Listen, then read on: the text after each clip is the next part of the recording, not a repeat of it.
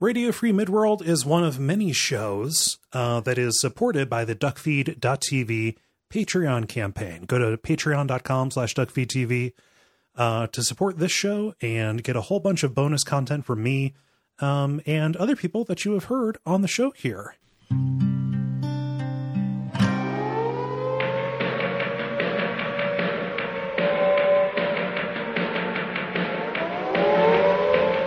Welcome to Radio Free Midworld, a podcast about the Dark Tower series of books and other works by Stephen King. My name is Cole Ross, and I'm your host, and I'm here joined today by Autumn Greer. Hey, Autumn. Hi, Cole. How are you doing today? I'm doing just fine. It is good to be back in the swing of things. Thank you so much for coming on. Oh, I'm delighted to be here as always. You know, you take a little rest and then you come back in ready to sing that song of Susanna. All these stanzas. This is a weird book. This is a very, very weird book. So I kind of want to jump right into it. So you read this, you read most of these contemporaneously. How did this one land with you? You know, it's funny. At the time that I read it, which was right when it came out, if I remember correctly, the books all came out in pretty quick succession after Wolves of the Calla. Mm-hmm. I loved Wolves of the Calla. I was here for the Magnificent Seven. It's probably one of my favorite Westerns of all time.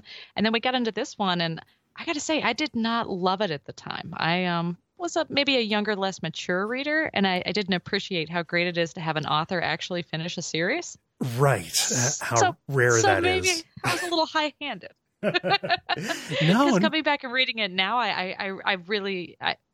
it's not my favorite book in the series, but I'm really enjoying reading it for the podcast. It's nobody's favorite, I don't think. If it's your favorite, let me know so we can get some scientists deployed.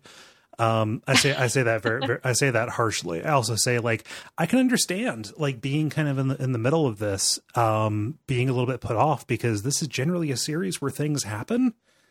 And this is not a book where things really happen. I don't know. Yeah. This is like when you get the Monopoly board out and you have to set up all the stuff. You have to pick who's a banker. Like it's a lot of setup and moving parts and pieces. It's very plotty. Yes. Yeah, which is, not something King generally does. In fact, he specifically advises against being plotty. Yeah. Absolutely. Yeah. But we're here to talk about the Song of Susanna. We're going to be covering what seems like a lot of the book here in the first episode. We're going to be doing Song of Susanna in three parts here. Just because, there is a lot of table setting that goes on. And the majority of the dramatic action is going to be happening in book 7, especially as we kind of take these little detours into the related works that kind of tie into the broader sweeping story that tends to tell. So we're covering stanzas 1 through 6 here. So this book came out in June of 2004. It is subtitled Reproduction, which is pretty appropriate because this is Susanna's moment in the limelight. In terms of kind of bringing resolution to the story that started in the Wastelands, right? With her getting pregnant, as she's got she's got a chap and he's coming. Oh yes, and he was in book 4. He was just kind of making himself known. In book 5, he was hungry, and here he is coming. Although he will not arrive specifically until book 7.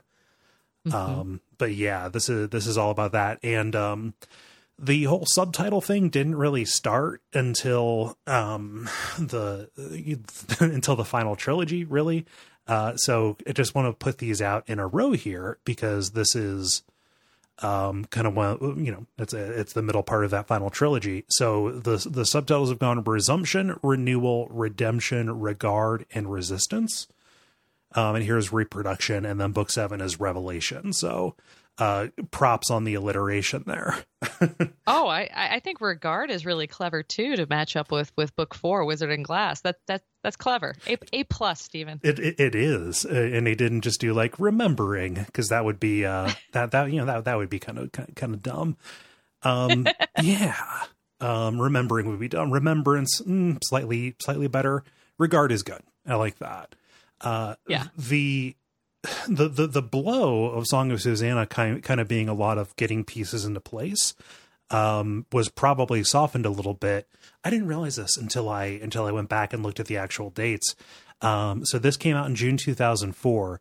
It was only 7 months after Wolves of the Calla, and then it was only 3 or 4 more months before Book 7 came out.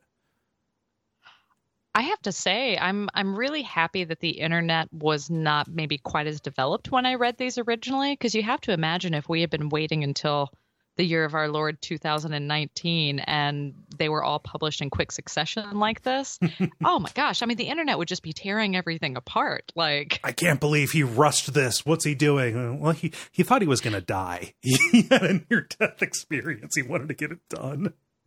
Yeah, getting nearly iced by a van makes you look at your priorities and your opus. Yeah, it makes you look at what you might have left undone. Yeah. Mm-hmm. So I think that this book, it's softened a little bit by that, and it's definitely softened by, like, I don't know how this could have been worked into Book 7 without it making just everything like way too long. You know, Book 7's already pretty weighty. I don't know how you like do the split, because Book 5 needs to be about what it's about. But like, if you just look at this as like an interquel or like a prequel to Book 7, I think that it lands a little bit better. I think that's probably a smart way to think about it. We've gotten so used. I mean, like, the Gunslinger is kind of a slender tome, but as we've moved forward, they've gotten thicker, and all of a sudden dropping back down to 400 pages. I'm like, is this a novella? Like, it's like when you train in double gravity and then you go back to Earth and you're all strong and stuff. Yeah, I'm moonwalking through this book. Yes. This is just to pull the curtain back, when I did the note prep for this today, I listened to basically what amounts to a third of this book over the course of this morning, and then did the notes this afternoon. Did you pad them out so I wouldn't think you were kind of phoning it in on the notes? Like, wow, Cole, 50 words? That's a lot of notes. No, I didn't pad it out. I did, I did a little bit of, the general summarizing kind of stuff. No padding. Yeah. But just to make the average show length, will be like, Webster's Dictionary defines song as. Now, there are stanzas here, and, you might know these as verses, the Latin root of verse. No, we're not going to be doing that.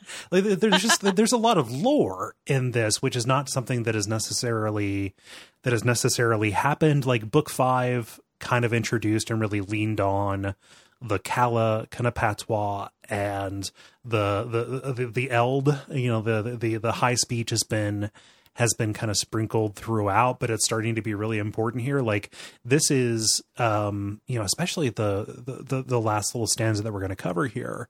There's an awful lot of like what wouldn't seem out of place in like a source book for the Dark Tower role-playing game. I think that's a fair assessment. There's a lot of words that we haven't heard before that are going to be so important over this and the next book. Yeah. You're right. It's a lore dump. Man, all those words, I forget. I think maybe King himself does the narration for Book 7, or he's done narration for enough of the books that I actually know how he intends for stuff to be pronounced. Nice. So yeah. Is it Cantois? How do you say the CAN-TOI word? It is Cantois. Cantois. Yeah.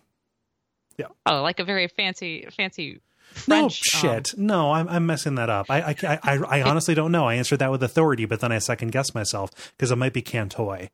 No, I need to listen to that again, because I can't remember how George Guidall does it in this book, which concerns itself with a Cantois. Either way, the Cantois are very scary. Yes, that little pool of blood that never overflows on their forehead. Yeah. Yeah. I'm looking forward to talking about Hearts in Atlantis. That's a good story. Oh yeah. Yeah. Never saw the movie, which is weird that there was just a movie that was in the Dark Tower mythos that Anthony Hopkins starred in. It's so weird what you gloss over. I've been rereading, for some reason I had the urge to read Different Seasons, and I had no idea that there was an apt pupil movie. Oh yeah, for the one in there. And I mean, like, really good actors in it. Yeah, no, good actors. What is it? Oh gosh, Ian McKellen plays the the Nazi. We got Magneto the Nazi. A little bit of a turn. And then you've got David Schwimmer playing the teacher. Yeah, that's right. Gets shot at the end. Spoilers. Yeah. Yes. I need to read Apt People again. I need to read Different Seasons all over again. Actually, it's the 20th. This summer is the 20th anniversary of Shawshank. Shawshank the movie, which is shot in my hometown. So there are going to be all kinds of events over at the prison. So that's going to be fun. Oh, that's the prison where you used to play as a young boy. I mean, it's kinda. It's the prison where my parents used to work, and we've generally done tours. In fact, I'm doing a tour this weekend. And they have a really good haunted house there that they run every year as well. Yeah. Different Seasons. Sorry, I got sidetracked. That's a good. That was one of the first Stephen King books I read. That's exactly why I'm reading it. I heard something about it the other day, and I was like, Different Seasons, huh? Yeah, I should get that. Yeah, two very highly regarded movies came out of this, and people generally don't know that they're Stephen King stories. Yeah, surprise. Yeah. So something that that I've heard puts people off about this book is the fact that, unlike the previous books, the characters don't just take little jaunts into our world, let's say Earth Prime, or Keystone Earth, what have you.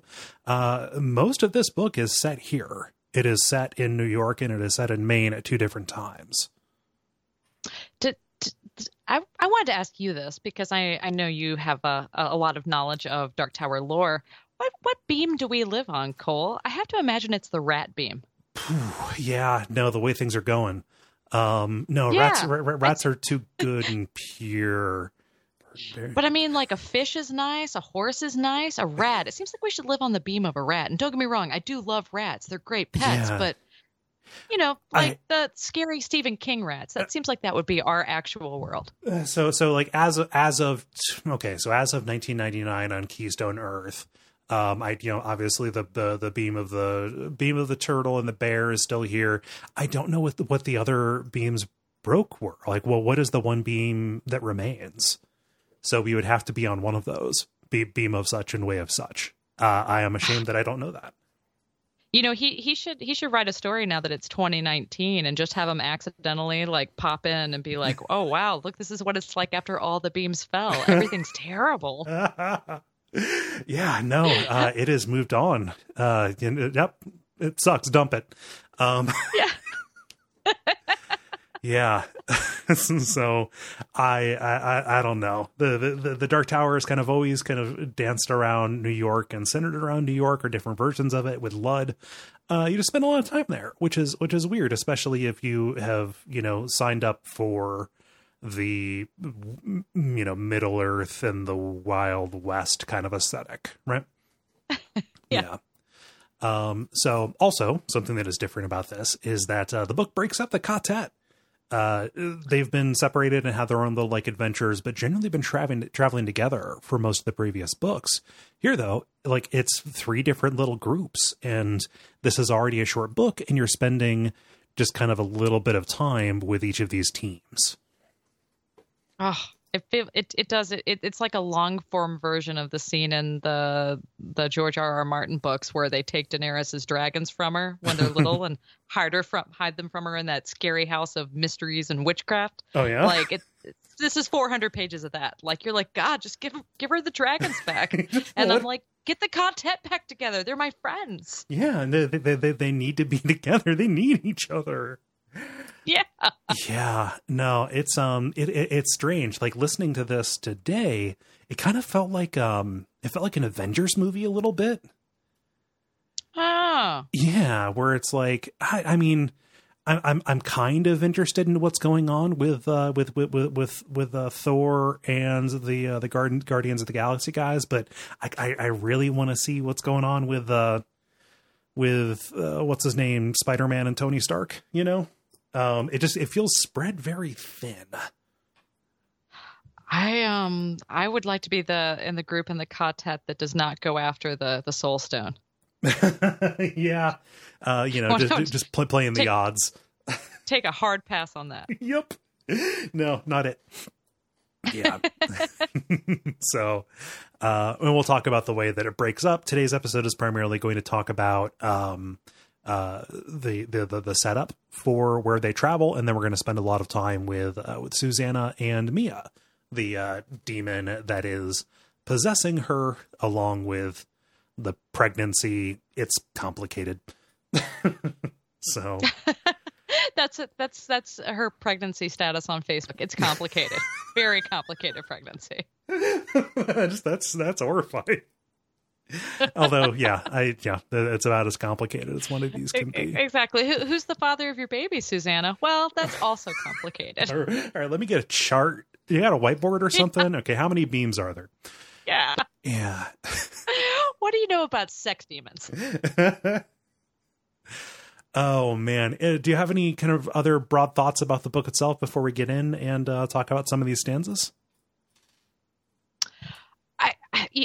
You mentioned you asking that and then mentioning the stanzas. It is kind of a cool conceit in this book where it starts off with set of lyrics, like it's like an old timey folk song from Midworld probably, where it kind of sets everything up. At the end of every single section, they add on another 4 to 6 lines to that main song, and I don't know, it's like having the characters in Disney's Hercules come in and sing some of the parts of it, like it's an interesting format that's a little bit different than what we've seen before. Yeah, it's a little bit like like a Greek chorus almost. I mean, yes, exactly. Yeah, looking at the one from the very end, like they've got staves and responses, so it's like a folk song, but almost like a little bit like and I'm not saying this because of the Black Patois, but like a gospel kind of thing where there's a call and response. So It is set to like the Kamala, which we saw in book 5, but Kamala mocks Mix, you're in a nasty fix, to take a hand in a traitor's glove is to grasp a sheaf of sticks. So like real simple kind of reiterations of the themes that happen in these individual stanzas. Yeah, it's definitely like the chorus in Oedipus the King, but like and just as cheerful. Oh yeah, everything goes just as well as it does in Oedipus. Yeah, the tone matches. But yeah, let's go ahead and do this. Like this picks up like right after Wolves of the Calla. With the townspeople of Calabar and Sturgis celebrating this victory, a little bit tone deaf. There's a little bit of 2 people died and their relatives are still here, but acceptable losses. Woo! I really like the line in there where they were talking about how as the story grows over the next probably 20, 30, 40 years, however long the world still lasts, I mean, these tall tales grow, and everyone's going to be saying, "Oh yeah, I bagged like 100 wolves. I was totally there that day. I organized the whole thing." Like everybody's going to embroider their own story and their own part in it. Yeah, thousands of people were in that tiny club when the Velvet Underground killed Dr. Doom. Yeah, so that is good, and I especially like because Eddie's a little bit of our viewpoint character for this first. For this first little section, that is kind of tinged with bitterness.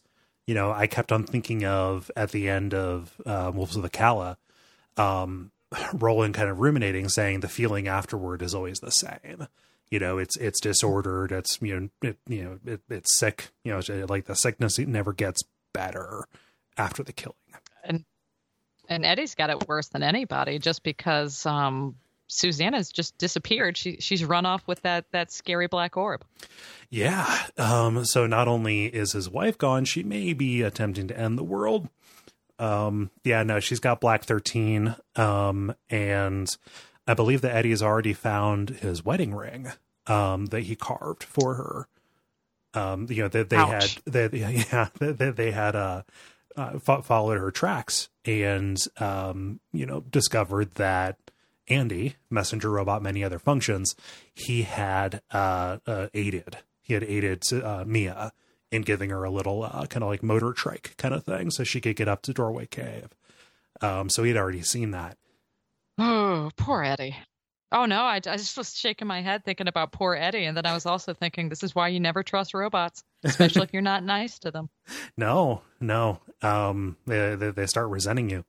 There's a whole thing about that. The machines went crazy. Everything's going crazy. Yeah. But, Eddie's in his own fix. Jake is, distraught because he saw his best friend get exploded. And Callahan has the book of his own life in his lap. Yeah. I love the little bit where he's looking at the price tag on the flyleaf, because it's a first edition or whatever. And like some author's second book, why is it worth $900? Oh, man. But yeah, I think I would also be a little bit blown away if I was sitting there with like a book of the darkest, most horrible time in my life where I lost my faith and crosses stopped working. Like I'd be staring at that like, wow, look at that. Yeah, no, this is a disturbing reminder. I forget if he carries it with him because he doesn't go to Stoneham. Spoiler for the next little stanza here, but he intended to ask what's his name, Calvin, to ask Calvin Tower about that book. Like, okay, you're obviously from this world, you know what's up. Why am I and you? Yes. So, but yeah, they all of them are kind of just thinking this over. Susanna's gone. She's taken Black 13 and left the door in Doorway Cave that they had used to travel, closed and inert. And so they're talking with Henchik of the Manny at Rosalita's house, basically trying to figure out, can we like check the floor to see if there are any like little scraps of magic that we can that we can roll up and make into a passage to find my wife, please? Yeah, we've got a plan, which is to go through this door. We just need the magic that will make the door open and close. And oh, by the way, we need it twice. Yes. We need it twice, and we need some very specific coordinates where we're going to come out on the other end. Yeah. So the request is pretty simple. They need to open the door 2 times on the previous, 2 places that they had gone. First, wherever Susanna went, and then Stoneham, Maine in 1977, where they had kind of gone to Calvin Tower and kind of set up this nascent plan to use Susanna's wealth from her inheritance to set up something to protect the vacant lot, right? And so they've got the Manny. The Manny are very important for the first part of this. We get a little bit more detail about them. They are this kind of analog for Amish or Mennonite mystics that through their rites kind of travel between the worlds, between the levels of the tower.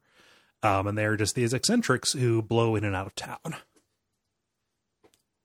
And I got to say, they're pretty cool. Yep.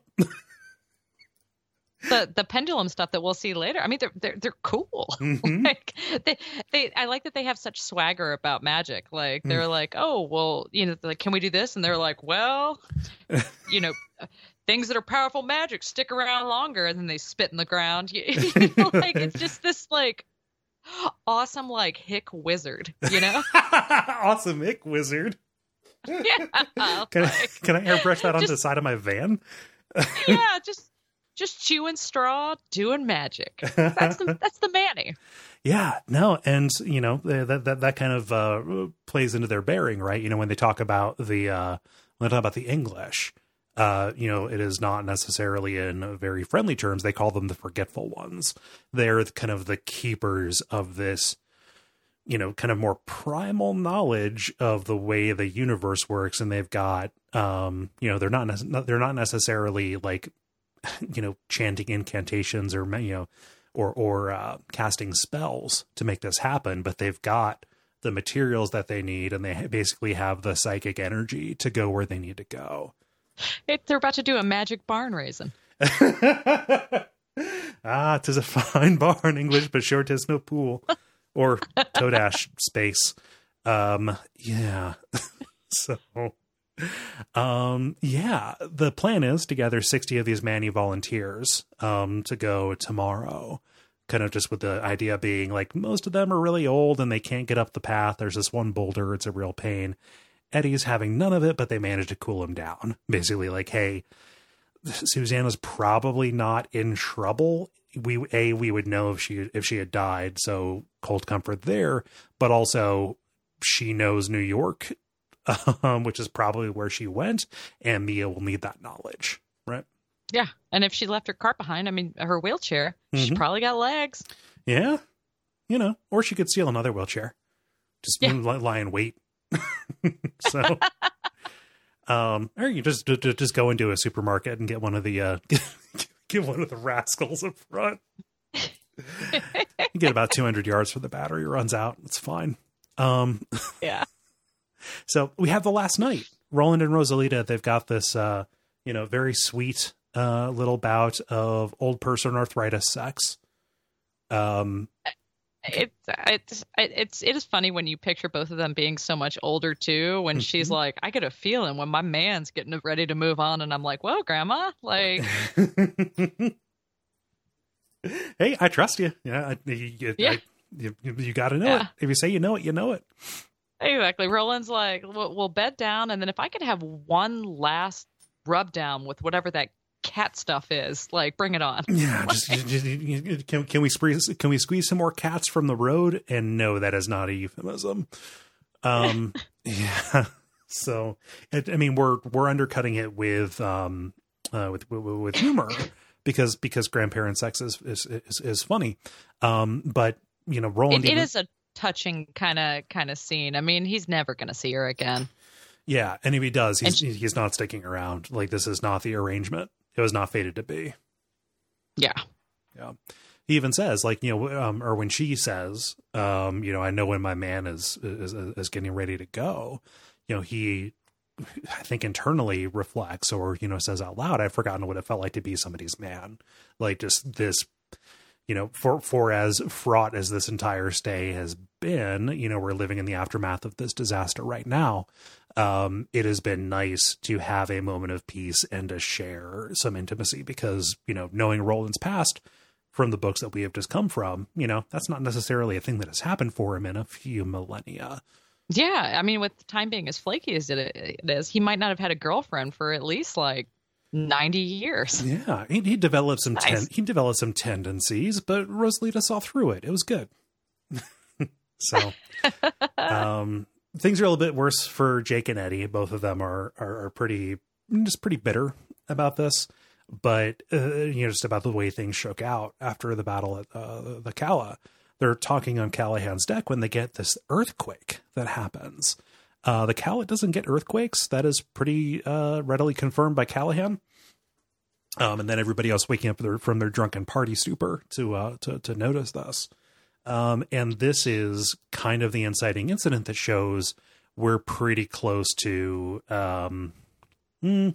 let's say, not the final countdown, but the clock is definitely ticking because it's not just an earthquake, it is a beamquake. Yeah. Like the muffler was rattling before, but now the muffler has fallen off and is dragging on the road, blowing sparks. Yep. Yeah. And those sparks are going to catch. It's not good, what do you think of the description of the beamquake? It was interesting. Like you really get the urgency of it somehow. Like, he doesn't dwell on it. He doesn't spend a lot of time there, but it really gives you this, oh shit feeling. Yeah. Yeah. And this a little bit comes with, a refresher course on why this is a big deal. Like, we learn that there are only 2 beams left. We learn that there were 6 of them in the first place. And remember, the whole plot for the wolves was to gather twins to harvest things to feed to the breakers. These psychic folks who are actively working to break the beam. Right. So this is not just something that is happening. This is being sped along by these forces that are only briefly illuminated by the lightning over in Thunderclap. Ugh. I just don't understand why so many people want to bring about the end of the world. I mean, we teased earlier about living on the beam of the rap, but like life is great. If you had soup dumplings, they're good. Like, why do you want to like? I don't know. I think yeah. Like, I can't wait for end times. I can't wait to get raptured. Like, dog, like, there's a lot of good food here. Like, yeah, no, you know? I mean, it's one, accelerationism is bad, and you know we learn about a little bit later, the Crimson King, the person who is who is spearheading this, he's doing this possibly because he feels that he has been promised something by a greater force. Now that greater force might just be him. Yeah. Making the promise to himself. Even here as close to the end, his workings are still pretty shrouded in mystery. But so this is not the beam that they were on that snapped. It's kind of one of the perpendicular beams that got hit. Roland says if it was our beam, we would not have even probably heard the sound. He talks about, the earth rending and birds falling flaming from the sky. Yeah. So just a really quiet, pleasant death, like going to sleep. Kinda. I mean, it's a little bit with like what soldiers say about getting sniped. Like if you hear the bullet they missed, or if you hear the shot they missed, Ooh. Yeah. So if I were a sniper, I'd say that all the time to just people I met on the street. I'd be like, yeah. Like, that's a pretty cool fact. Yeah. Just because they travel faster, the bullets travel faster than the speed of sound. I've got no idea if that's actually true. My inkling is that maybe a sniper would be prone to bravado, but I don't know. It's my sniper headcanon now. So that is kind of how the first little chapter of this ends, taking us into stanza 2, The Persistence of Magic, where we go up to the cave with the Manny, and Eddie nearly gets pulled off of a mountain. What do you think of this scene with Eddie saying like, "Oh, none of this works"? Yeah, and I like it when he's like, "What is that? Like some plumb bob, whatever?" And they're like, "Whoa, don't touch it." And what was the line? Like, if thy would keep thy cream on one side and thy crap on the other, which I mean. We all want to keep our cream on one side and our crap on the other. Like, yeah, no. Just give me one of those little cafeteria trays where they can, have the little ridge between them. No. Yeah, no, just do not touch it. Touch it by the chain if you prefer your cream on one side and your crap on the other. Yeah. And the other thing was once they started swinging the plumb bob and it started to grow dim. Oh, I love getting dim in Stephen King books. It is one of my favorite concepts, going all the way back to The Stand and the Eyes of the Dragon. Yeah, I think I'm going to start saying that when I drink like a whole bottle of wine. Like, y'all, I'm getting dim over here. Yeah. Like, am I invisible right now? Can y'all see me? It's very good. So they go up here and Eddie's already kind of in his hole because they pass by Susanna's wheelchair, which is all beat up. Like apparently the villagers thought like, oh, we're gonna bring it out for him, as though that would be a welcome sight. So not necessarily the best. And so there's this demonstration as the plumb bob swings, and it's not necessarily a huge thing. As it swings, it kind of pulls when it reaches kind of the height of its swing the height of the pendulum motion, right? Which is not necessarily the way that ought to go. And it gets dim at the end. You can see through it to the to whatever's on the other side, but it also magnifies. Mm-hmm. So again, this is not quite Toe Dash. Oh my gosh, what is it? There was one of these words. I forget what it is, but it was like Ka Toe Dash or something like that. And Jake makes a guess about the translation, but like the sound of the chimes in the high speech is translated as the House of Ghosts or something like that. Yes. Give it to me. Like very cool. I've really warmed up to the idea of fantastical languages. Oh, yeah, there's a point later in this section that we'll be covering today where when Mia starts talking about the Prim, and I'm like, I don't know why, but that's the perfect name for like the primordial ether that everything comes. The Prim, yes. Mm-hmm.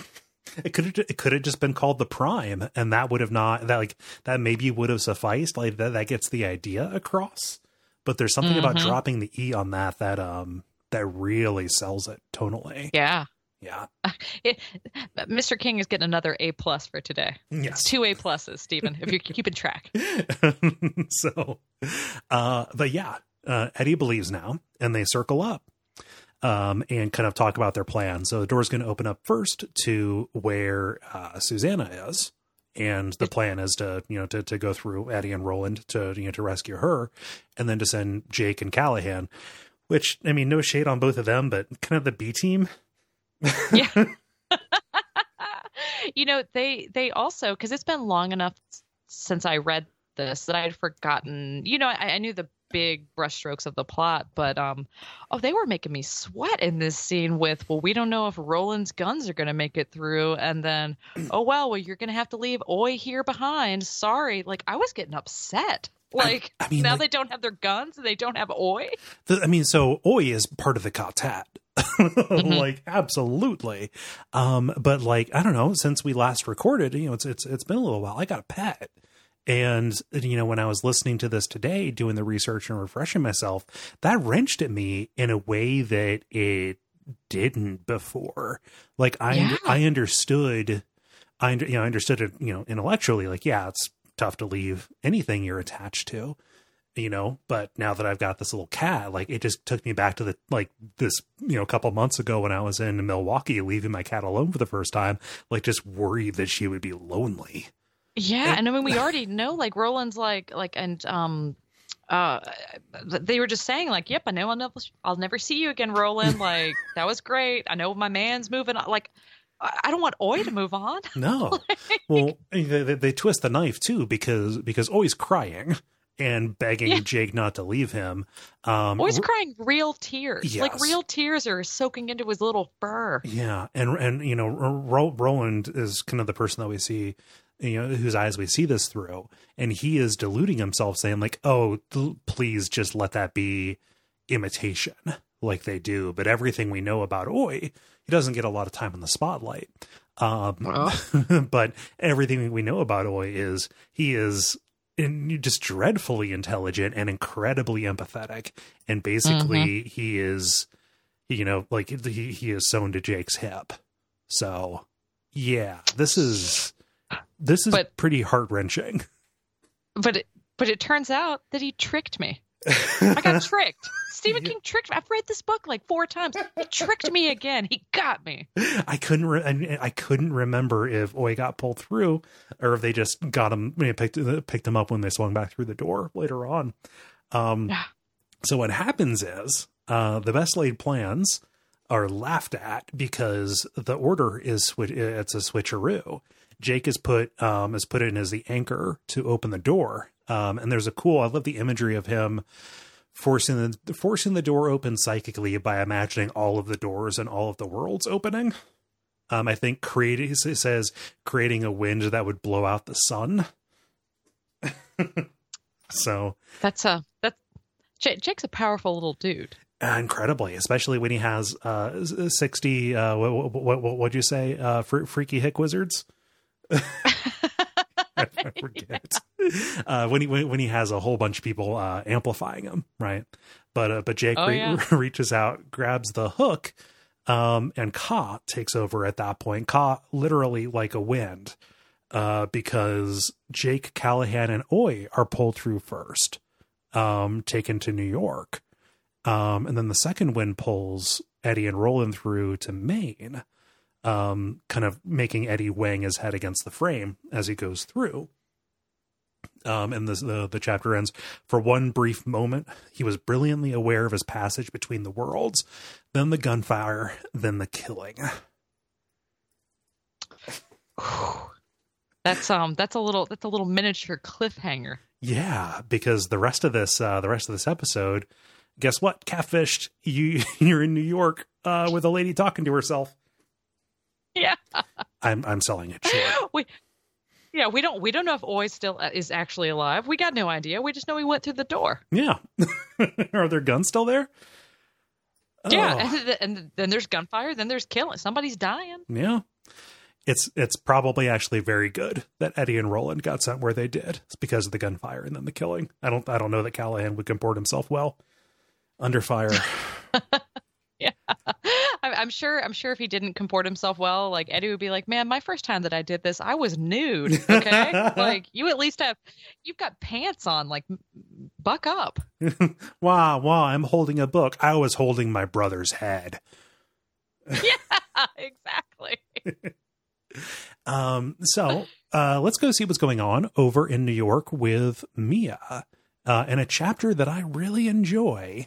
Trudy and Mia. This flashes back a little bit. This is to, again, right after the battle, when Susanna had gone through the door with Black 13. So this is her first arrival in 1999 in Keystone Earth. We see this through the eyes of this very hard-headed, aspirational, cutthroat. I think she's she works at a bank or something like that. Like she's getting ready to put the screws to it, like the owner of a toy store who owes her money. I just picture it like, did you ever read those Kate Beaton comics where she does the 80s businesswoman, where she's got the shoulder pads and Yep. like the fact that she's got like pumps and then she's got tennis shoes and a little bag, like it's very 80s businesswoman. I'm sure she has a bag phone that they just don't talk about. Of course, I guess this is in the 70s, right? Or what year is this? This is 1999. Oh yeah, well maybe her phone's a little bit smaller then, but I just that's all I can picture is like basically like Murphy Brown, Yep. just strolling down the street. Yeah, she is the subject of the Cake Song short skirt lawn jacket. So her name is Trudy Damascus, which is a little bit on the nose in terms of a last name. In terms of, Saul on the road to Damascus, seeing Christ and the scales falling from his eyes, the instant conversion kind of thing, But Trudy, her whole life has changed. She goes from being a skeptic to a believer basically in an instant because she sees Susanna blink into existence and then grow legs. So Susanna appears on her knees and then boop. Outcome into the legs of her jeans, almost like a reverse of the Wicked Witch of the East being smashed. Yeah. the legs just kind of unfurl, and then there she is. And not only does she like just blink into existence, she basically like robs Trudy. Yeah. So she's appearing and she's speaking in multiple voices. Trudy talks about it a little bit like an impressionist, switching personas, right? Like, oh, now I'm doing my Jack Nicholson. Now I'm doing my Elvis. Just the completely different bearing because, I mean, a little bit of the scary part isn't just that Mia is in control here and calling the shots, but Detta's back in a big bad way. So I hope you're ready for some of that really uncomfortable dialect. Yeah. But I gotta say, I want to high five Detta in this book. Detta's fun in this book. Oh, she's so fun. Yeah. she is the voice of reason. She is the kind of the cunning that Susanna needs, especially because I don't know, like you get the sense that Susanna is not used to being sidelined at all. She's this new personality. Odetta is pretty much gone. Detta was, the idea was that she was integrated. No, Detta just was pushed down even further. Susanna's not used to being pushed to the back. Detta is, and she knows how to navigate this. So it's a little bit like tagging in your big brother, to help win the fight for you. Especially when you're elbowing for headspace. There's a line a little bit farther in and we'll get there. But when Detta basically says to Susanna, this Mia is not smart. Like she's dumb. I don't know if you noticed this girl, but she is dumb. Yep. We can trick her. Yeah. We can use that to our advantage. Yeah. Yeah. And that's the thing that is I don't know, a little bit easy to forget because Detta isn't around for very long. And her presentation is, just incredibly bloodthirsty, right? Just, immediately wants to kill Eddie, wants to kill Roland. She is just this unrestrained id. Detta's the smartest of them in terms of just kind of like sheer cutting awareness. So yeah, she is the artillery that they need. I believe that it. So, good. Oh, I was just gonna say, just of all the roads for Trudy to walk down that day, and it's like right by the vacant lot too, which is the one with the rose. Mm-hmm. She'll be back there later. But yeah, no. So it's Mia who kind of demands like, hey, I need your shoes. But she doesn't ask as nicely. In fact, I think that Mia threatens to use one of the Ariza blades to cut off Trudy's breasts, or says, "No, if you go to the cops, I'm going to cut your boobs off." Nice. Yeah. So, and not necessarily pulling any punches. But yeah. They take Trudy's shoes and they take her bag. And at insult to injury, they take her newspaper. This is Susanna. They need her paper to determine what the date is. Yeah, and to just do the Friday New York Times crossword. Of course, yeah, it's the hardest one. Yeah, and that'll be good to have that out for too as well. Yeah. So, there's a little bit more story about Trudy going to report this to the police, and this is where she gets the people not believing the protagonist of a Lifetime movie routine from pretty much everybody that she tells the story to. People saying, oh, pulling out the same stuff. You didn't see her come out from behind a bus stop. Well, there is no bus stop. Maybe she came out from a shop. All the shops are closed. She genuinely had this conversion, and nothing's going to be the same. And in fact, this touch has given her this impending sense of doom. She is tuned into the way that things are tipping. So you can't say that she was changed for the better by this glancing encounter. I mean, she's definitely one pair of shoes poorer. I know, right? They were the good shoes. They weren't her kicks, right? Yeah. Oh. One detail that I love, because this is by where the vacant lot was, and not a lot of attention is paid to the fact that there's a building here now. It's a Two Hammarskjöld Plaza. She hears this hum, and our buddy, I forget what book he was in, but our buddy who a while ago, he had this terrible acne, but when he heard the humming, it started getting better.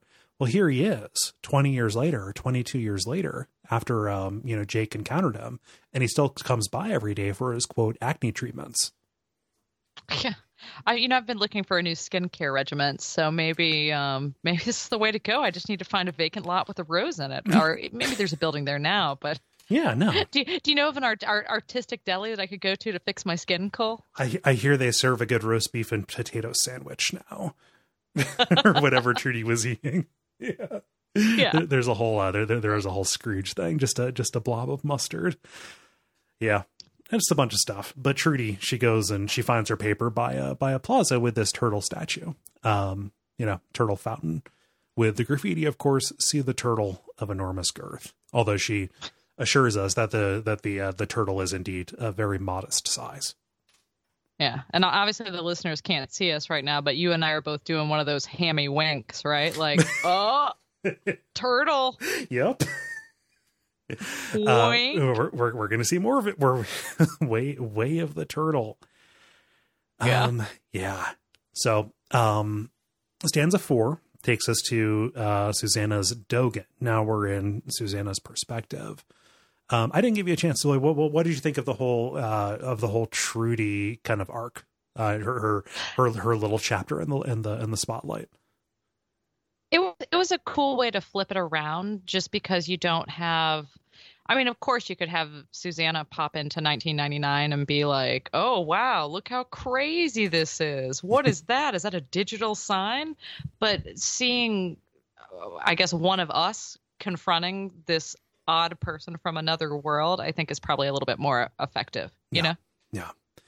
And I think kind of resets resets the expectation, helps us remember to see some of these events through the eyes of an Earthling, not somebody who is kind of been saturated in Midworld and this and this mythos, right? Yeah, and I mean, it really communicates the urgency too, because I mean, Mia's about to have a baby.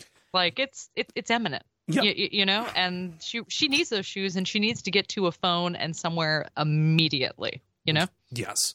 I think they say so. She comes through. It's June 1st of 1999, and she doesn't think that they're going to get anywhere close to midnight on June 2nd. So the clock is kind of ticking. Like this is less than a day that they have for all of this to work out. So yeah, moving to Susanna's Dogen, we're back in Susanna's point of view. She's at this plaza park, kind of battling for control with Mia and Detta, flashing back to leaving the ring behind. What do you make of Mia being concerned about the about Eddie's scent, quote unquote scent being on the ring, saying like, hey, you don't want them after him too? It kind of reminds me of, gosh, it must have been back in book 2, maybe the drawing of the 3. There'd be these moments that little bits of Detta would slip into Odetta's speech, and she kind of wasn't cognizant of it. Yeah. I mean, it's not that Mia has any goodwill towards Susanna, but wanting her to leave the wedding ring, I mean, she kind of by proxy almost, or by osmosis maybe, does have some regard for Eddie, just that I mean, you don't want the bad guys to get him, right? Yeah. Which, I mean, isn't something that Mia should care about. Like, I wonder if it's another little bleeding of personalities. That's a good interpretation. I was a little bit not put off, but let's say put off balance by that sudden regard that she has. Yeah. Because Mia so far, and for the rest of this book, is monomaniacal. She's obsessed with, getting the chap out, right? Yeah. Yeah. So we see that, and Mia, that that obsession is continuing. She's not just here. She needs to get to a place with a phone, even though Detta and Susanna correctly surmise she has no way of knowing what a phone is. So there are people who are expecting her that told her to find a place with a phone. I have to say, I thought that she might be, because I mean, we already know Detta thinks she's a dumbass. I kind of was like, okay, girl, yeah, you're gonna get it. No, she's right. They call her. I mean, she nailed it. She's like, I just have to get to any phone and they'll call me, which makes no sense, but it works. Yeah. Yep. Man, they planned it out, I suppose. Yeah. But the labor pains got in. And obviously this is incredibly distracting.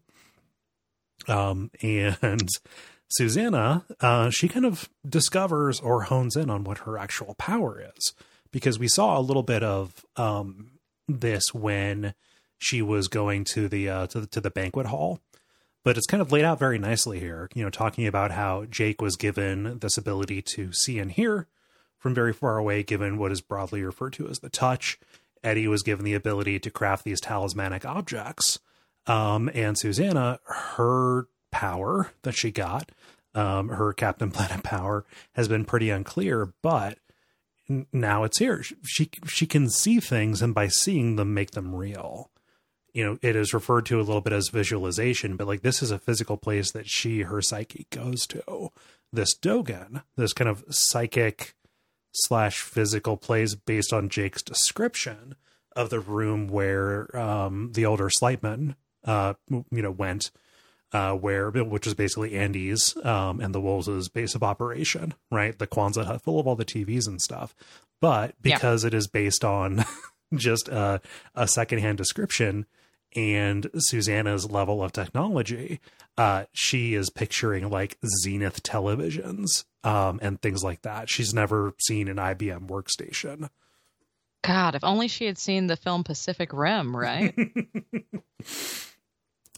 This is where I admit I don't know specifically what you're talking about. Can you clarify? Oh, the idea of Susanna controlling her body like a really awesome mech or something, yeah. Is like, like I got to learn to walk in this giant metal suit, like a like picturing that, like a metal battle Susanna gunslinger. Yeah, it's like she's playing The Sims with herself. she's got all these little meters and like ways to influence them, and they all have dependencies and stuff. Like she goes to turn the labor pain down, and like the other stuff, like the psychic distress and everything, like jump up. She's got just all these different ways to directly control whatever is physically and psychologically going on, while also monitoring what her body can see and getting a status update on the chap itself, which distressingly doesn't have Eddie's hazel eyes, but has piercing blue eyes. Man, who else do we know that also has piercing blue eyes? Weird. Bombardier's eyes on the tip of my tongue. Yeah. That's gonna, I mean, yes, it's Roland's. It is Roland's child. We can say that. We'll get the answer as to why, as to how. We'll find that out in 3 pages. Yes, we will. So, but yeah, they've got this. And also, as she turns down, as the stress increases, like cracks start manifesting in the building itself and in the floor and stuff. It's a cool idea. I really like that, because it's just because you can control it doesn't mean you should. Like, I like that there's consequences. You know, you're about to wreck the whole Dogan. There's a cost, right? Yeah. So back in real life, they've got to work out this deal, right? Detta has the ability to get on these controls and keep things smooth for Mia so she can get wherever she needs to go, but they need to renegotiate these terms.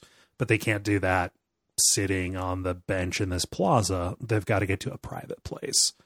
Mm-hmm. Taking us to stanza 5, the turtle, where all of a sudden this just becomes a comedy again. Yeah, well, it's where we find the turtle of extremely small girth. Yeah, just a tiny little guy. So, they've got to meet face to face. Mia says, "Hey, castle at the abyss. Let's find a place to pass out." And a little bit of Deus Ex Machina here, or a bit of a plot contrivance. Susanna gets a vision. She goes Todash, kind of seeing something that already happened. The scene from Wolves of the Calla. Where Eddie and Callahan were in Doorway Cave, and Eddie like noticed something sewn into the lining of the bowling bag that holds the box with Black 13 in it. And they just kind of, say, "Oh, we're going to check into that later." Well, Susanna has this now. And you will recognize this, Autumn, because you were on the episode of Desperation. It's a Kanta. Yeah. It is a tiny little ivory scrimshaw turtle. Got a little question mark kind of imperfection on it. And it is the Shulpada is how that's pronounced, although it looks like it should be written Skulpata. I'm just making a mental note, since I know that you just listened to the audiobook. I'm just going to make a mental note, because I definitely would have said Skulpata. So yes, Skulpata. Who knows if George Guidall got good direction on that, or just decided to wing it? No idea. But if you think back to book 3, when Jake had his key and was drawing little crowds with it, the Shulpada, this turtle, does the same thing. In fact, it immediately draws the attention of one Matheson Van Wyck, or as he would insist you call him, Mats. I think he's like a deputy diplomat from Norway, because they're over in Turtle Beach, near where the UN is. And he wants that turtle. Gosh. It just goes to show that the wrong people always end up with these magic turtles. Like, Cole, I think you and I are nice, kind people. Like, I think I could wield that turtle well, Use it like, for good. I wouldn't just be hustling Norwegians for free hotel rooms. I do good with it. Like when Susanna fixes his bad bowels. Like, by the way, after she hypnotizes him into renting her hotel room and giving her a bunch of money. And then she's like, by the way, you said you were having some bowel problems. That'll be fixed forever. Yeah. You'll be regular. Like, that would be me. Mm-hmm. I deserve a turtle. Yeah. Just tremendous power of suggestion. I deserve it. Where's my turtle? Yeah. I mean, and Cole, you're a good guy. I feel like you could wield the turtle well too.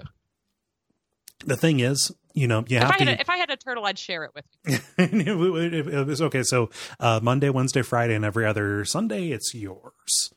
Yeah, and then exactly. Then we can pass it off. Although the mailing it would be tough. Yeah. Because somebody would know. Yeah, Somebody would break fair. into it. Boom, turtle's gone. It's out in the world. Yeah. All kinds of ignoble. Just invite a bunch of my friends over. Yeah, you guys want to come stare at my turtle for a little while? Like, oh yeah, we love looking at your turtle, Otto. See, the thing is, they can't want the turtle. You have to use the turtle to make them want better things for the world. Yeah, exactly. And Don't get back with your ex. I said that in a very sinister way, and I maybe I don't deserve the turtle. Yeah, actually, I guess the more that I think about it, I'd use it really like well for like the first week. If I had a turtle that hypnotized people, like the first week, I'd be like really like beneficent and like like magnanimous, and then I'd probably be like, "Hey, can I get 2 ranches and not have to pay for it?" Like at McDonald's or something, And like it we would charge you 18 cents for the second one. I'm like, do you look at my turtle? How are your bowels today? Yeah. Yeah. So Be the same as shame someone made him irregular. So Matt, he immediately turns kind of childlike when he sees this, and kind of divulges everything. We talked about like, oh, I finally got my bowels regular, and he admits like, oh, my wife is sleeping with somebody else, and it makes me very sad. And also, I would like that turtle very much. And Greta kind of identifies like, all right, this is probably our way. He seems like he has a lot of money.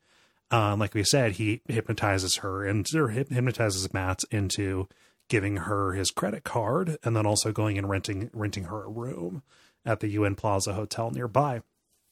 So her and Mia can go have their palaver. And this also draws like a crowd of teenagers and stuff too. So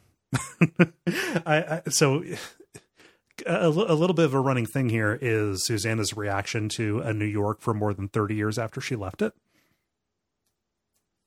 And she's not so much like, disturbed by the technology, like she calls a computer a television with a typewriter attached to it, which is pretty accurate. But she is really concerned about midriffs. Yeah, midriffs, and she just needs someone to give her the deets on the current state of race relations. Yes. Like,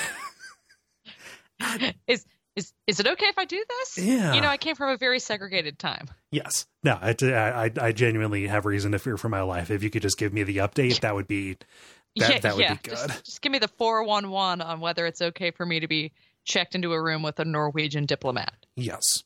Yeah. And now I'm sad. But she takes the credit card and goes to the hotel. And she marvels at this mixed race woman who's the clerk at the front, saying like, oh, wow, just, the fact that she, again, race relations have moved on from the 60s, and to avoid suspicion, Susanna uses the turtle. However, doesn't quite pan out because this woman starts speaking of the Crimson King, saying that all will fall before him and such. Yeah, she does say some scary, ominous things. Yeah. You get the sense that the king is looking through her eyes, right? That whenever someone says "O Discordia," whatever happens next is usually not good. No. Something that could probably be called just overly derivative of Tolkien is something that also I kind of like, which is the idea that, the red eye of the Crimson King watches and sees far. We're going to see that when we get to the castle in the abyss. A little bit earlier, Jake was talking to Callahan and kind of obliquely referred to something he hopes doesn't happen. Callahan got confused and he pointed at his bandana, which was red, and pointed at his eye. They're like, oh, the eyes see far. The paranoia is absolutely justified, as we see later. Like there is spying happening, but just the idea that as they get closer to Endworld in the on Roland's level of the tower, the danger gets higher, that these forces that they have mostly been remote from previously are going to start taking a greater interest in them. I love that sense of paranoia and depression. Agree. Yeah. So, of course, they go to room 1919. It had to be room 1919. Absolutely. And when Mia put the sorry, these safes, I always love these safes. I put my toothbrush and toothpaste in the safe whenever I'm in a hotel with a safe. Do you really? Yeah, I do. Not for any like reason. Not that I think anybody's going to get my good Colgate or whatever. No, but it's fun to lock something in a safe. Yeah, too many movies, and you don't want them to have a source of your DNA, right? Oh, so they can cross-reference all those crimes. Yeah, all these imperfect Coles coming after me. Hello and welcome to. No. Yeah, we know the guy with the turtle is doing some terrible things. If we just had his DNA, we could get him. Just a bunch of red hair and just a ball of legs just rolling across the countryside like a tumbleweed. It's no good. It can't happen again. But Mia puts Black 13 in the hotel safe and gives the combination 1999, and then very cutely asks Susanna, "How do I make the phone ring?" Oh, honey. Oh, he'll call you when he's ready. Yeah. And now it's time for the palaver, where we get a lot of exposition in stanza 6, the Castle of Lore. Yeah. Where they go Todash, kind of, to this castle at the center of a dead town called Fedek, that was wiped out by another fictional disease. This time it wasn't Captain Trips. This time it was the Red Death, from Poe's The Mask of the Red Death. It's really interesting, and it feels deliberate to me. And we'll see this. I feel like what happened here is King, obviously, with these books coming out in quick succession, he knew where he wanted to end up, and he had these threads, and he wanted to bundle them up because we've seen famous authors' works in this already. Like, obviously, we went to Oz effectively. We've got like little ruby slippers and everything, but he makes sure to call out a lot of authors in this. Dickens, he mentions Edgar Allan Poe twice in just this section. Like we've started to see that authors' works can be realized in the real world. I mean, shoot, like Callahan has Salem's Lot on his lap. Yeah. So I feel like he's kind of trying to set this up and show that these stories and writers have some power and influence in these worlds. Yeah, some basis, and it's confusing. I mean, even when we get to what King is trying to soften the ground for, when he inserts himself into the story, that's not necessarily a huge revelation for people. I hope not. Even when we get to that, it's unclear specifically how it works, right? Because it's not like these authors are writing and creating this stuff. But also it's not necessarily, that they have glimpsed this or it has been pulled from another world into their fiction, right? They're like, it's a little bit like two sides of the same equation almost, and it has to balance out. That probably didn't make as much sense as I thought it would when I started the sentence. But yeah, he is absolutely laying the track for that. And also, I don't know, I just like the idea of an entire town that is laid low by a fictional disease. Yes. A really gross, bloody one too. Yeah. And it just, I don't know, like all the stuff in Endworld, like Thunderclap and beyond, in book 7 specifically, but here where we're in the Castle on the Abyss, and later when we get to Castle Discordia and things like that, like this, all the just Dark Souls ass stuff, the doomed castles and the blasted wastelands, and the abyss that this castle is perched over is a gigantic ravine that a bunch of monsters fell into, and now it's the land of the monsters. I don't mean to bag on the villagers of Fedek, the Fedekians, but the fact that you settled around the castle on the abyss, like you had to know this was not gonna, like property values weren't gonna hold. Like there were gonna be problems. As long as the bridge is there, it's fine. But no, it's they probably should have foreseen that. Yeah, we're gonna move in next to the Mercury plant. Nothing can go wrong. Yeah, exactly. Yeah. But yeah, just all of this just apocalyptic medieval stuff. I'm a sucker for it. I don't care if it's superficial. It's just really my style. So yeah.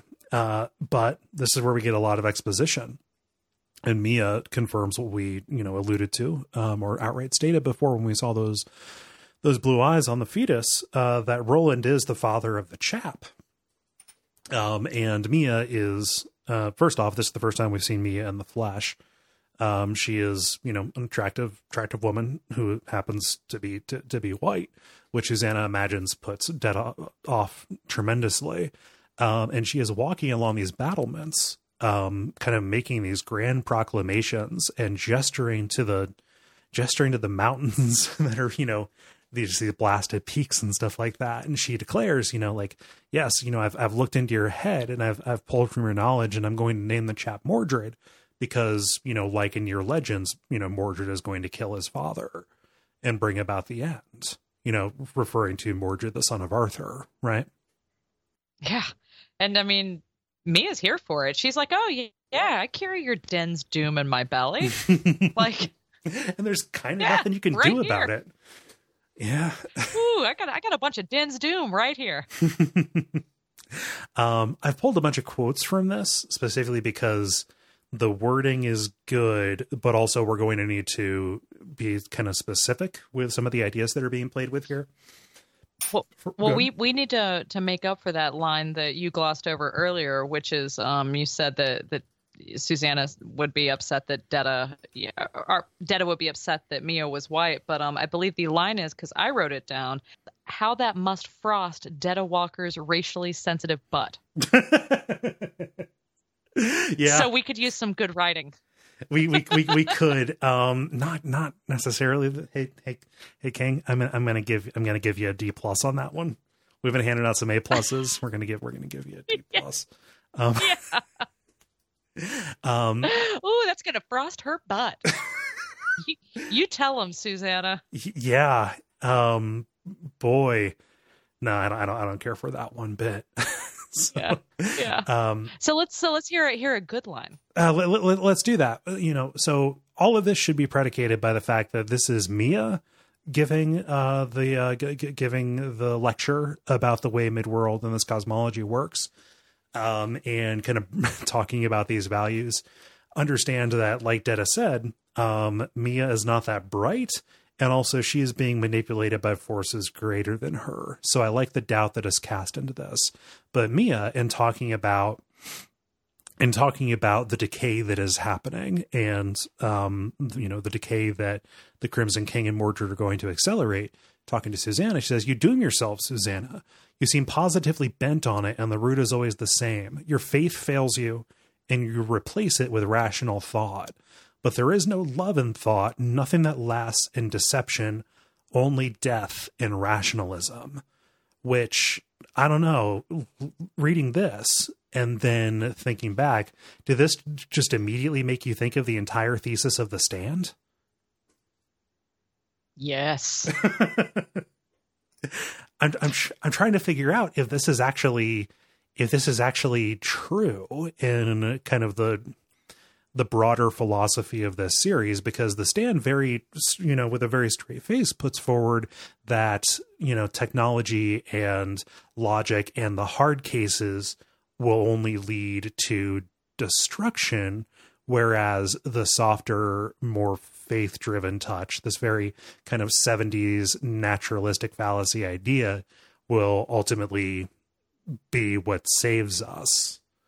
Kind of how do you reconcile those two things, where it's presented as a good, this idea is presented as a good thing in one work and then like literally put in the mouth of a villain in the other?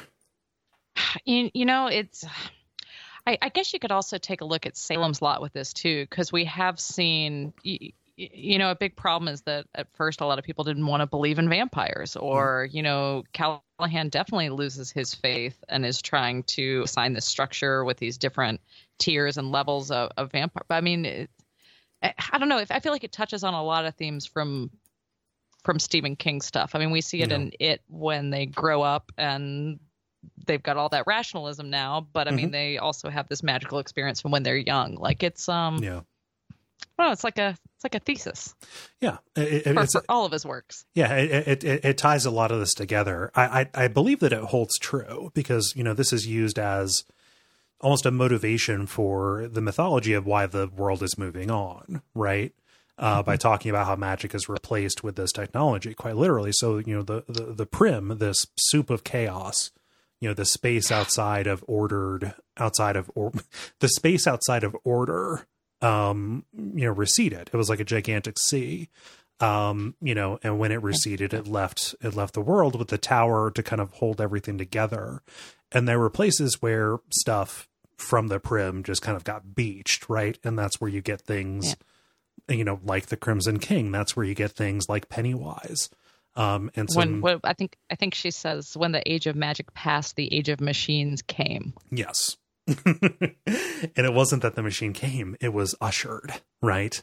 Magic faded, and the beams, they were fading too. Man tried, they basically pulled out the organic guts of whatever was going on here and propped it up with technology.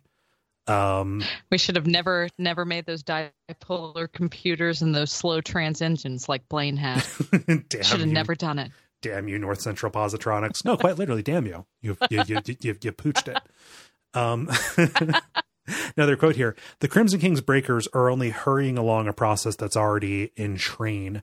The machines are going mad. You've seen this for yourself. The men believed there would always be more men like them to make more machines. None of them foresaw what's happened. This universal exhaustion. So when you replace magic with technology, what is left to replace technology if magic has already receded, right? If faith has given way to rationalism and rationalism has consumed it, there's nothing left to order the world, and stop the tower from falling and to keep the Prim dammed up outside of space, right? Yeah. We thought we were just coming to deliver a baby, and it's even worse than we thought. Yeah, no, we're learning how the world works, and it is not necessarily or how it does not work anymore. Yes, how it has ceased to function, and it is not that the tower is a shield that keeps spiders out. Mr. Roland from the movie. Sorry. So as this magic fades, these demons that are left behind are waking up and they're kind of seeping in, and Mia talks about, some of these, there's ways they've manifested, they're house demons, but we, call them ghosts. Others are just straight up plague. So, it's possible, when we've seen Captain Trips manifest in these other levels of the tower, like in Topeka, when they came, when they left Blaine the Mono in book 4, and the Mask of the Red Death, all this stuff, this disease is a manifestation of some elemental force that is left behind. And this is where Mia lets slip that the Crimson King the king is working, to topple the tower at the promise of some greater force. But there is, plausible deniability here that he is absolutely insane and probably just promised it himself. I really like there's this kind of parody here with Mia mentions our kind of surprises Susanna with something she hadn't thought of, which is Roland's never told you that he was going to save the tower. He just wanted to see it. And Susanna's like, oh, damn.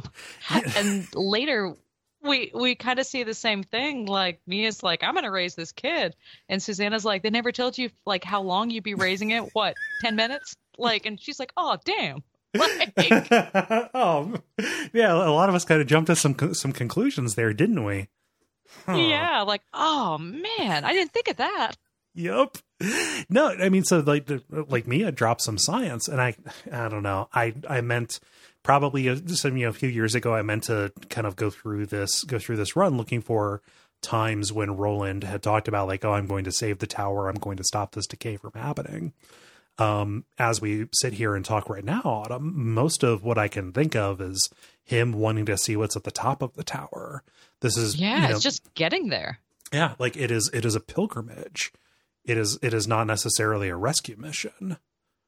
And it's a real case of there's nothing in the rule book that says dogs can't play basketball. Yeah.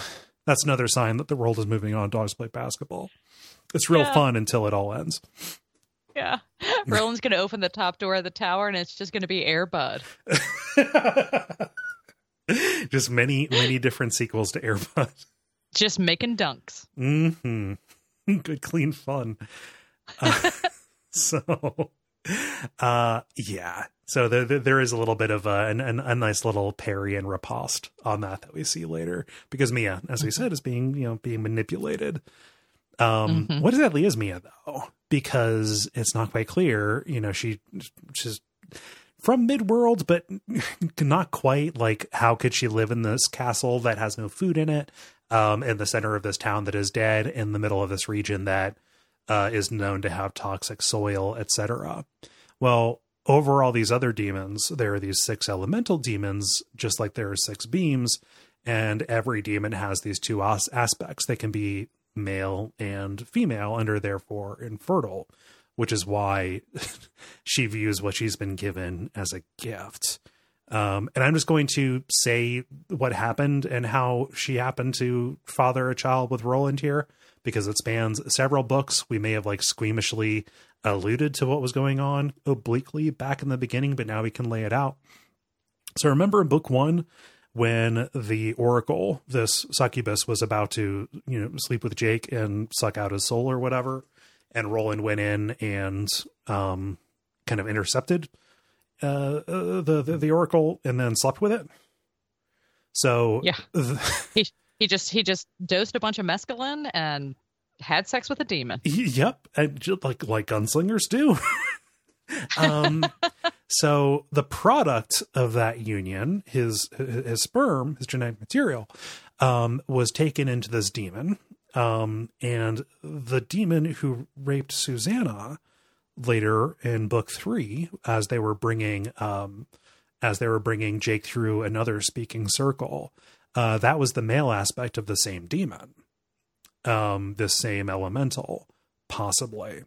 And that is when the seed was transferred, having been laundered through this invisible force, this elemental force that was, if Mia is to be believed, given tangible form, deposited into Susanna's body in order to intercept the chap and, raise it in the castle as Susanna was, basically sending nutrients to it through this Todash kind of arrangement that they had going on. I would love to be sitting in the gallery in court, or just be a fly on the wall where they, I guess they do all the child custody cases in Roland's world, where they're like, okay, well, tell me about your interaction with the demon. So no promises were made of future support by the demon. This would be the most confusing episode of Maury. Yeah, exactly. Well, you are the father, but not like you think. All right. So, 6 degrees of separation. What if all the steps in between were demons? And also, and also at the end, you ended up getting your best friend's wife pregnant. Ooh, Roland. Yeah. I know you were on that mescaline, but you should have wrapped it up, bro.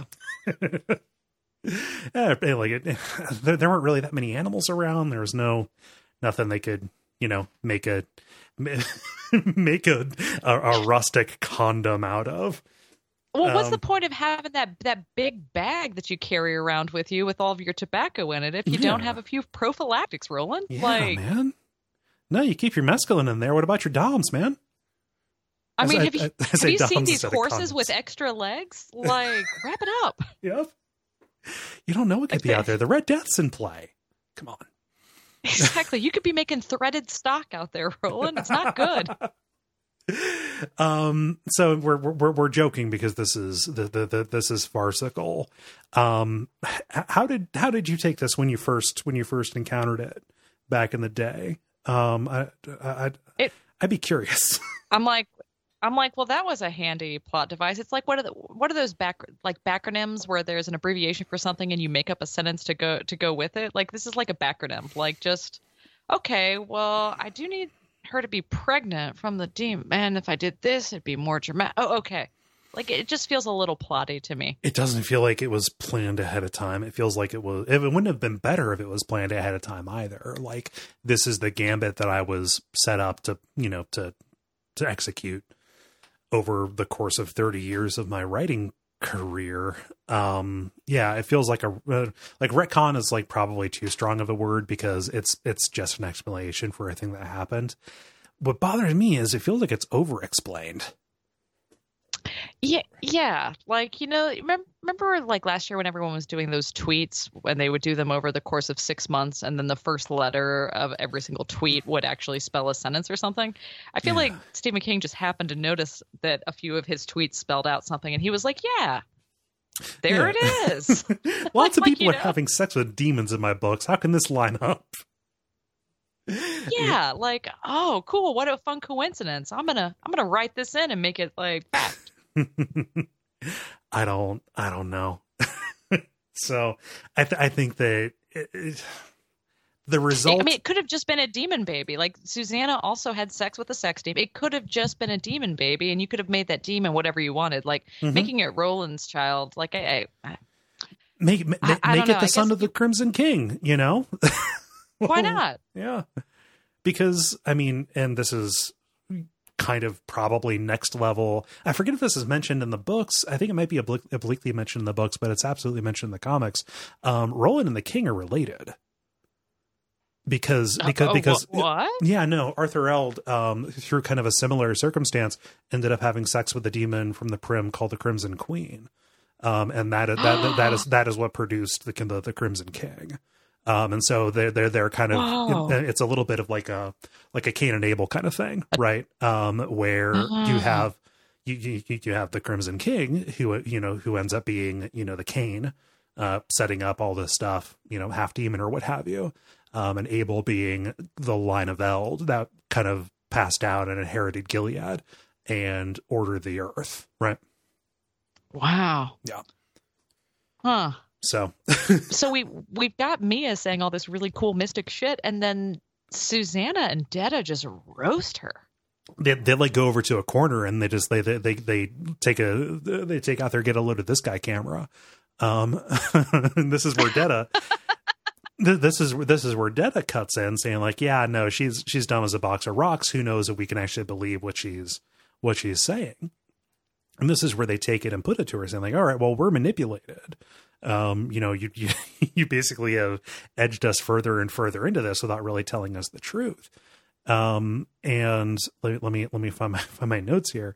And they kind of put it to her like, okay, well, how do you know that you actually are this elemental demon? This high thing, well, just basically, is any of this true? And furthermore, this child that you want to bear, because no demon can have a child. There's this line of stories that you've been sold. Do you know that you're going to get to take care of it? Like you mentioned that it's not going to have a normal childhood. You're not going to have 18 years with this. It's probably going to be a few. But you have no way to believe that. In anger, Mia takes them home. Go ahead.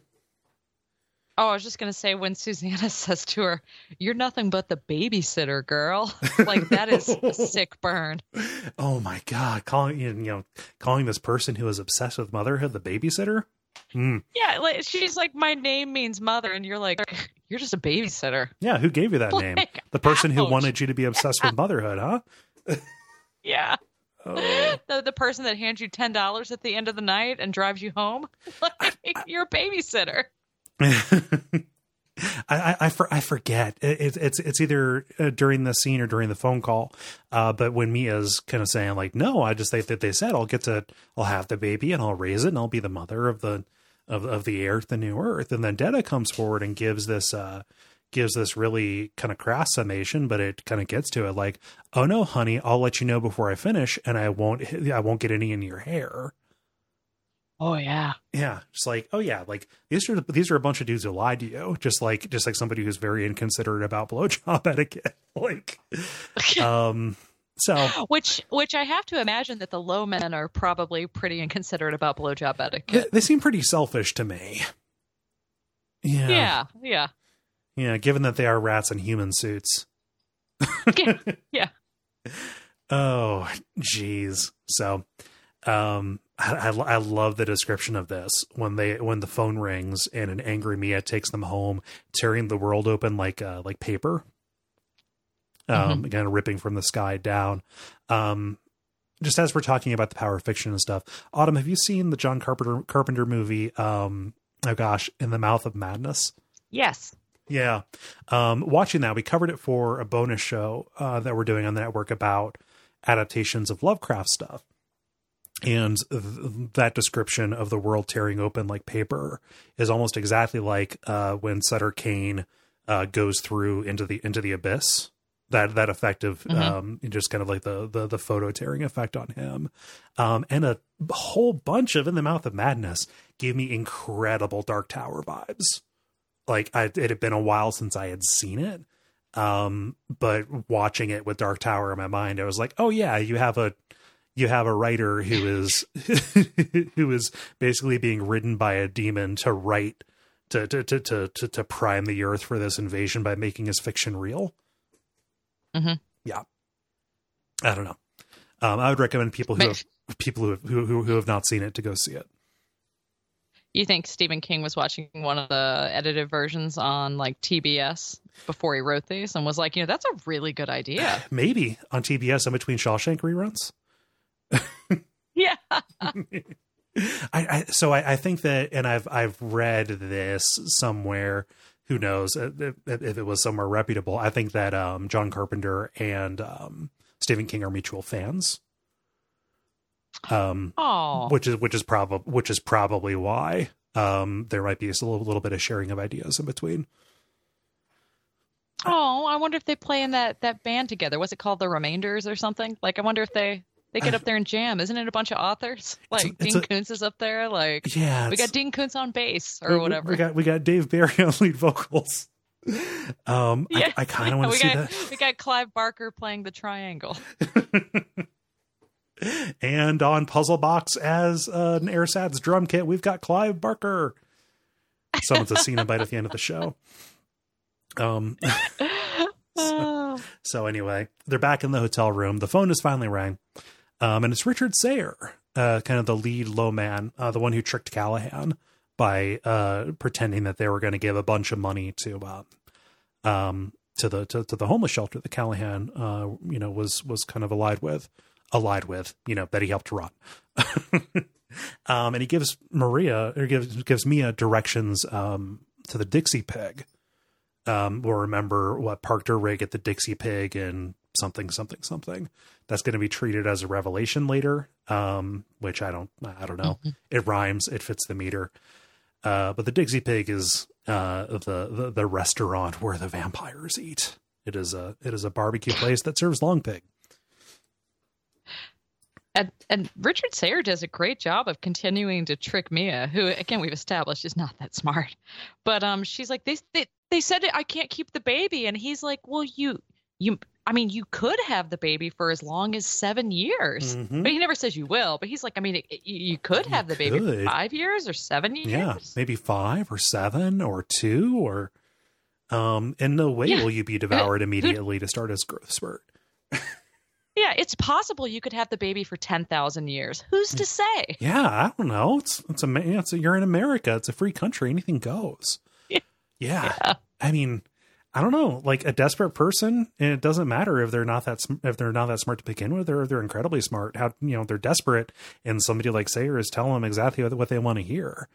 And it's like Detta almost steps in, and it is it seems to me in my read of this that it is half out of just utter revulsion at Sayre and what they have done to kind of engineer all these terrible things that have happened, but also she's stepping in on Mia's behalf to like really irritate Sayre, right? Like coming forward and say, like, pointing out the obvious lies that Sayer is saying.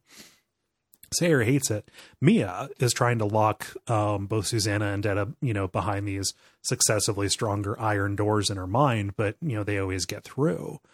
And finally, the death blow is kind of dealt because Sayer says, "Hey, I've got some good news and bad news. The good news is that Roland's going to be out of our hair. The bad news is your husband, Eddie, is going to be with him because guess who we've been listening to? You. And we have set up an ambush in Stoneham, Maine, where you people have been popping in and out. And so they're about to be cut down probably right now. Remember the aforementioned, the guns and then the killing and the shooting." Whew. Really makes you understand why Susanna would slap herself in the face, huh? Like, just to get at Mia? Like, oh, you want to have primacy? You want to put yourself forward? Wow. Yeah. Guess what? Yeah. You sabotage my husband. Wow. Yeah, no. And like, this is where it kind of came to mind what was happening, because it's a little bit vague. Like, it talks about like, oh, there were two women laying on the opposite beds or whatever. But like, all of that's the fiction. The reality is all of this talking that is happening is just Susanna, with Mia's borrowed legs, talking to herself in different voices while on the phone. And then the fight is just her hitting herself. I think it says a lot that Susanna is more angry about her quartet being messed with than she is about having her entire body stolen. Yes.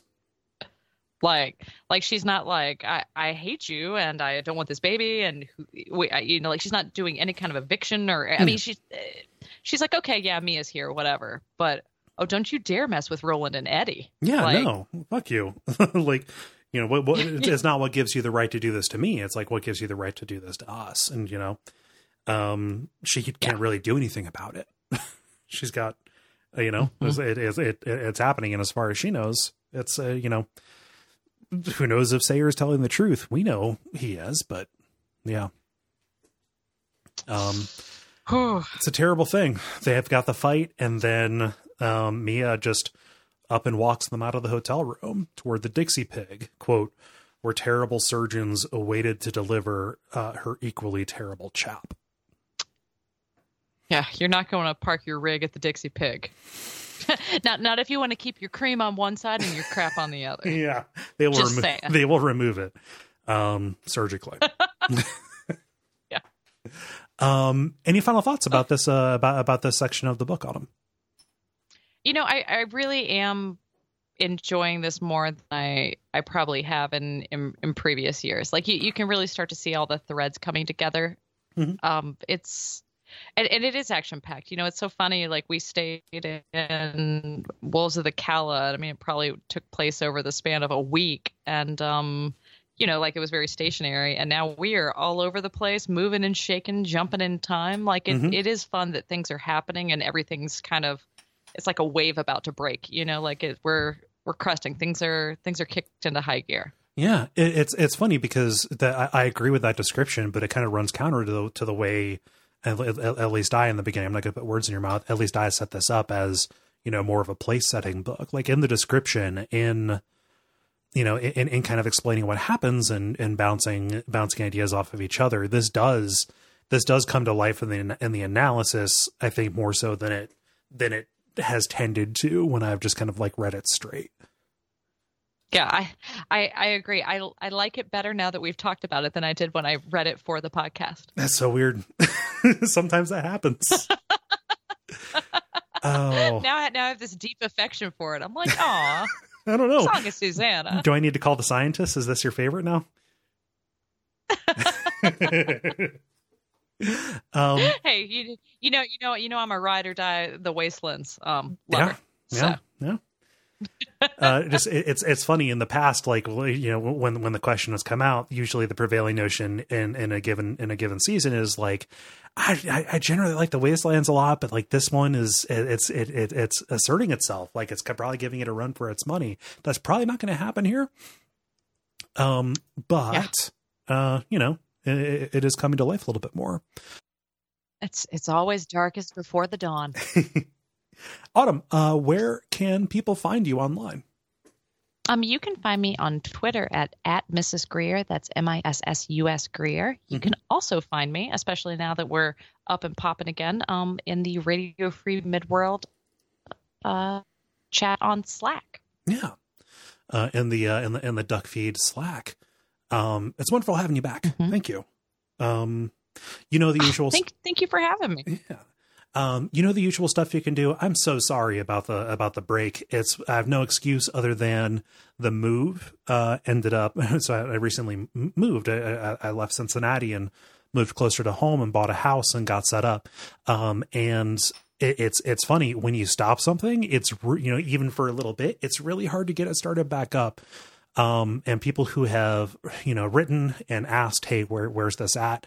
I don't necessarily have a super satisfying answer for you as to why it stopped, but, we're back. So look forward to having you here for the remainder, because we're pretty close to the end, honestly, at least as far as the books go.